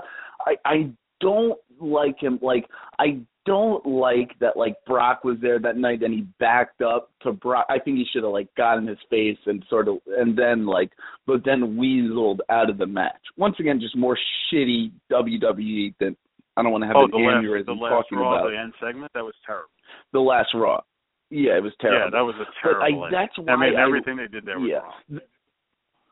Yeah, that's why I like Rollins so much, though, because I think he goes back to that sort of old school heel, like the appropriate heel, like not like a heel, like, you know, like a, I don't know, like Bully Ray. I sort of liked him in TNA as a heel, but he did things like, I think he stole like Mr. Anderson's baby or some just like ridiculous shit like that to like get over. TNA things. You know, yeah. But you know, there's no like real heel, but I think like Seth Rollins is like this closest thing we're gonna get, and now they're kind of fucking him up now, like that's a whole different story. But I totally agree with you that it's just stupid indie smart shit. I agree. There's nothing else to say. You put it perfectly. There's nothing I can add. But just that playing up to the crowd, it's fairly annoying. Yeah, and then I mean he has at least the decency to do the like post-match really face promo after the show went off the air. But like after the show went off the air, he went on and said like, "Oh, I've been in the ring against Ric Flair and all these people, and Jay Briscoe's the best guy I've ever been in the ring with." And that got a lot of favorability from the crowd. But I just some of that shit I just can't even say. Meanwhile, there were two audience members that had no respect for him whatsoever after what we witnessed. And then there were some bigger post-show shenanigans I've heard. Is that true? Oh, I did hear that. Yeah. It was a rowdy crowd. I heard there was a rather raucous gathering at one Jake's Saloon, which was, I guess, the closest bar to that area, with a chair shot. And but I'll leave other people to speculate about the events to themselves. But that is the sum up of our ROH experience. Overall, like I said, I started out at the podcast at the top. I had a great time. I don't think there's anything like more fun than like a live wrestling event. And we sort of went like when it's done like right. Not that they said they did everything right, but as we complained the whole time about the audience. But I just love sitting there, being a snarky asshole, like making stupid comments and, you know, just like cheering when I feel like it. And just like I think that's so much fun. I missed a date that night and to continue to lead a pathetic, sexless life here. So my love of wrestling goes very deep, and I had a wonderful time. Good show overall, great experience, and I will definitely go again. I'll continue to watch ROH casually. You know, I'm not the biggest ROH fan. You know, it takes all types in this world, JB. Not like the biggest fan, but you know, that's okay. That's all right. What's your general feelings about the show? Well, again, you know, I'm. It's tough because, you know, I like what, you know, in ring they're very good. I thought they were all good in ring, and maybe the fact that I don't know the characters, maybe I'm just not getting, you know, I'm getting the full experience. I just didn't think it was. I thought also the way the venue was organized was amateurish, and I thought basically almost everything was amateurish except for AJ Styles. So that's all I get to say. And that was all I was actually entertained by, to be honest. I was like mildly entertained by some of the other stuff, but it was basically what I came to see is what I got, and that was it. Very funny thing to say there. Yeah, that being said, ROH, the big thing that was announced there, I thought, was that they are, after the G1 Climax shows, they're coming back to the Northeast with a couple of shows in Philly and then in Brooklyn with all the New Japan guys. So I think obviously those will do well. Every time they have the New Japan guys on the card, they do well. Every time it's not the New Japan guys, they don't do well. So we'll see how it goes from there.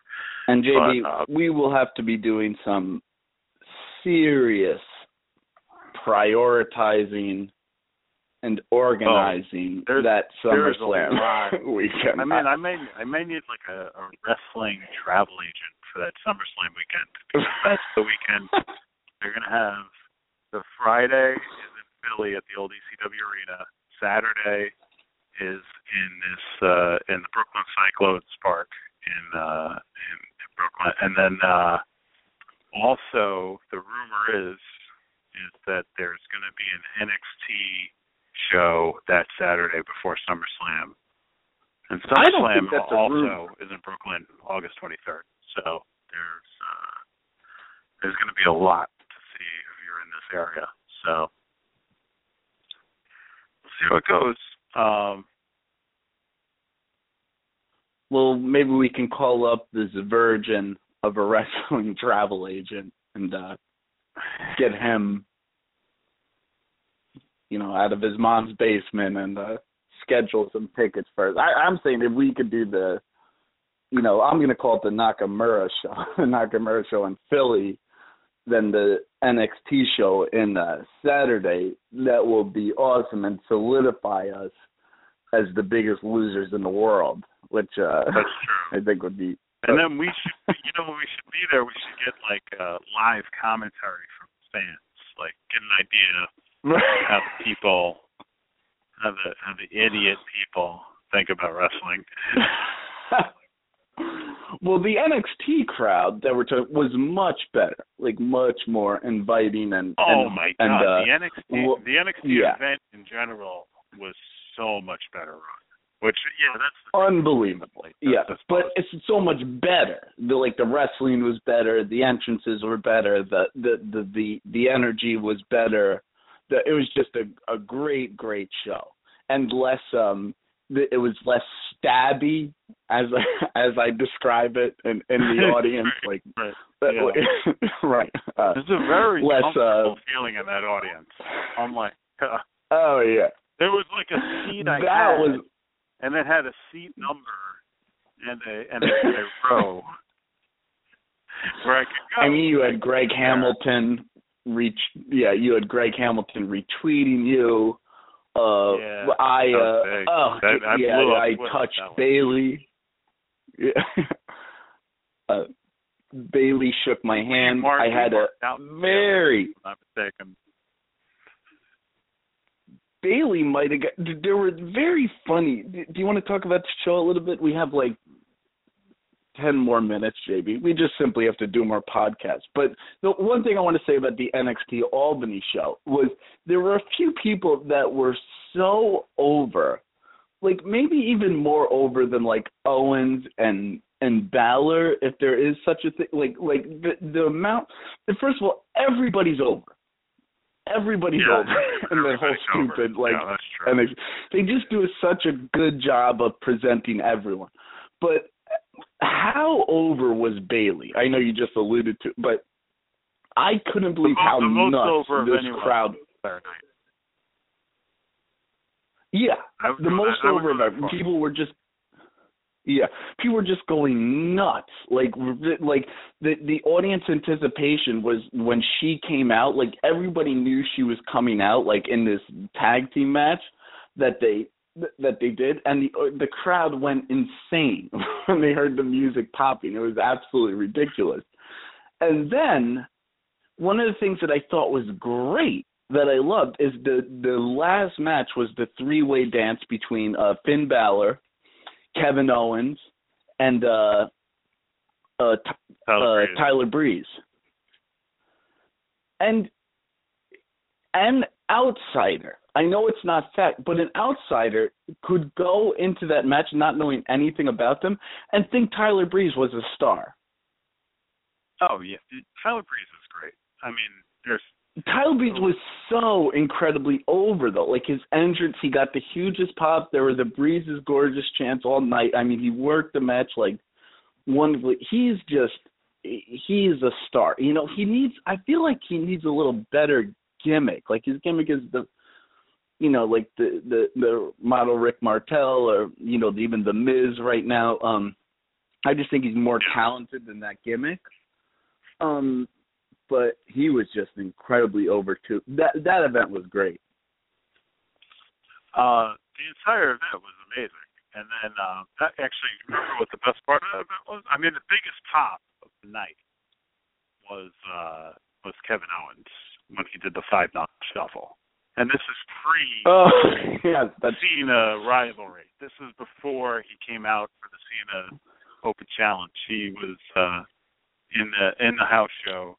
And he did the 5-knuckle shuffle, and the entire crowd went insane. And I believe I was quoted as saying, "Oh my God, he's going to get in so much trouble. I can't believe he did that." Cena's so protective. Yeah. And I mean, to my defense, you were buying right into it. You were like, "Oh yeah, he's gonna, he might get dropped from the WWE." God, Cena.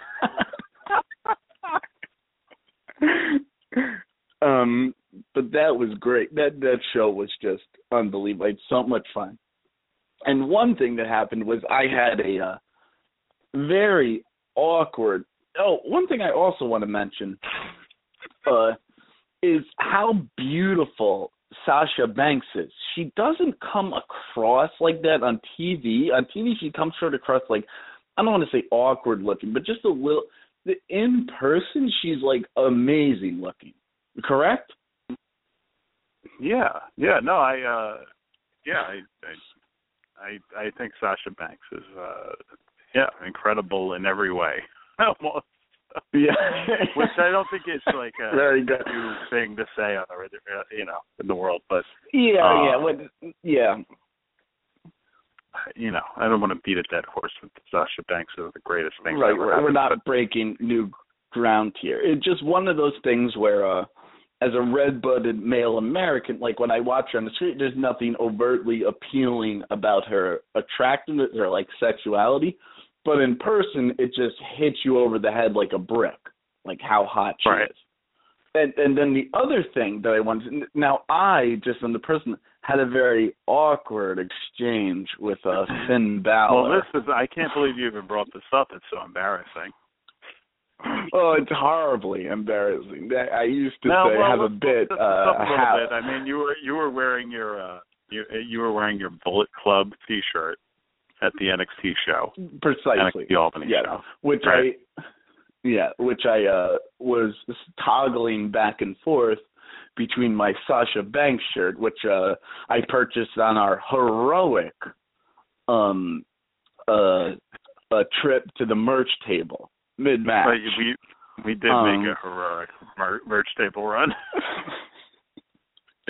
But regardless, I put when Finn Balor came in, I just took off the Sasha Banks shirt. And so Finn Balor just finished an unbelievable triple threat match with Owens and Breeze, and was coming up the ramp, and he's high fiving everyone. Well, he was after the match. He was blown off as the huge face, like the face of the company. Yeah, like everyone else departed, and then he gave the speech to the fans, like, "You guys are the reason we do this." You know, like the end of like every wrestling show I've ever seen. Right. Right. So, God bless him. But he did that, and then he's walking back. His chiseled body is enthralled. Chiseled body is just glistening with sweat, and you can see like every well-defined ripple in the body that he works so hard for. And he's high-fiving everyone, and I'm, of course, over the banister, and he stares at me with his cold steel blue eyes that pierce through me like a dragon. And JB, I'm not going to say, but he sees a man of similar ilk, I'd say, in me, correct? Well, he saw you, and he saw, this guy's wearing a Bullet Club T-shirt. He's not, like, completely and disgustingly overweight like everyone else here. Correct. I'm not. We locked eye, and I mean, we saw each other as one. Is what I was, of course, holding up my too sweet. I know you still don't believe me, but he looked. Right. I know you. I swear he looked at me and said, "Hey, how's it going, buddy?" I swear he said that. Like, he looked over you and said, like, "This is a guy I can talk to, and I can understand." Right. Precisely, as a friend. He saw like a brother in like professional wrestling in me. That's like what he saw. Right. Just like, and he knew, like, that he just knew this, that we were one and the same soul, if you will. So he was, I was holding up. He was drawn to you. He came right to you. Right to me. Yeah, no, that's not debatable, because he was on the other side and was working the way to both sides of the banister like the wrestlers do, and he came right to me. Yeah. Like on a 45-degree angle. He didn't like go. Right. And so I was holding up the too sweet. And I think he enjoyed that I held up the too sweet sign, because not a lot of people were doing it, and he was excited to do too sweet with me. As he made that too sweet sign in the match. Yeah. And then when he said that to me, "Hey, how's it going, brother?" I panicked. And I dropped, and he comes at me with the too sweet sign, and I dropped it. And I said, like, hey, and I went for the hug. While he's holding up the too sweet. What? Because you had that much of a connection, you thought. Yes, but we did not, according to his body language and his interaction. So he was very receptive of my hug and everything, but I could tell he was just thinking in his head, since we had that sort of telepathic connection. You couldn't have just played a cool man. Like it was going so well, then you got so excited like a little schoolgirl. He immediately saw the beta male in me. Right. And I think it ultimately went over well, but it could have went. He conquered in Japan. Yes. Right. Precisely. I mean, I don't want to say it, but I think it ultimately went well, but it could have went a lot better. And that was my exchange with my very awkward, too sweet, into sheer panic, into semi-hug with Finn Balor. And JB, you said that something interesting is just the appeal of Finn Balor was very apparent that night. That one time you were watching NXT in your house, and Finn Balor came on the TV, and your wife was very just intrigued at NXT at that particular moment, correct? Well, typically I watch NXT, and my wife is like, "What the fuck are you doing? You're watching more wrestling? Seriously?" Right. And what is this particular brand of wrestling? Is this even real wrestling? Right. JB, now I claim that you watch NXT in the doghouse, correct? When you watch it at home. with actually the road dog. Right.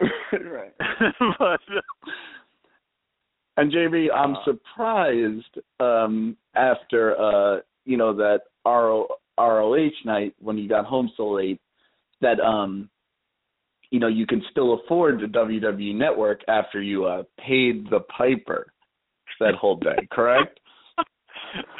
Yeah, that'd be fair to say. That was a long night after that ROH show. Long night. Anyway, what were you saying? Now, when Finn Balor came on the screen, somebody was very interested in the the wife all of a sudden became very. Oh, what is this promotion? Oh, who is that? It was a very interesting exchange, which I was very happy to explain who he was and why he looks like he's carved out of wood. I was very happy. Right. And but she was sort of dancing around. Yeah. Oh yeah. Now she's like, what's going on with NXT? Very interesting stuff that happened. And Finn Balor gets involved. Yeah. Well, JB, we are at the end of our podcast, so I guess we'll have some closing remarks about everything. Probably no closing remarks, but we literally have 90 seconds. So do you have anything to say to our listening world? Yeah, I have a few things to say. I didn't expect that. In the past couple of months, I dismissed Kevin Owens as a piece of garbage and trash and out of shape, much like he described in his promo on Raw. And I was completely wrong, and he's my favorite wrestler now, and I love him so much. And I apologize to Kevin Owens and Kevin Steen and Owen Steen and anyone else involved in the Owens family, because he's the greatest thing ever. And that's where I would like to end my statement. I think you're actually being extremely simplistic here. I think our concerns were a little more vast, and I think some of our concerns still completely hold up. I don't think we're they still exist. They still exist. Yeah. I mean, you were just like, I don't think you're wrong. Yeah, but his run in WWE has just been phenomenal. But I mean, I think at the same time, anybody could look good during this run. They're just positioning him so strong. Yeah, it's just ridiculous. Anyway, we'll talk about that at the next podcast. We have 10 more seconds. Guys, thanks for listening. At Shane Winter 14. Jim, what's your Twitter? Just Jim Carr. Okay, good night, everyone.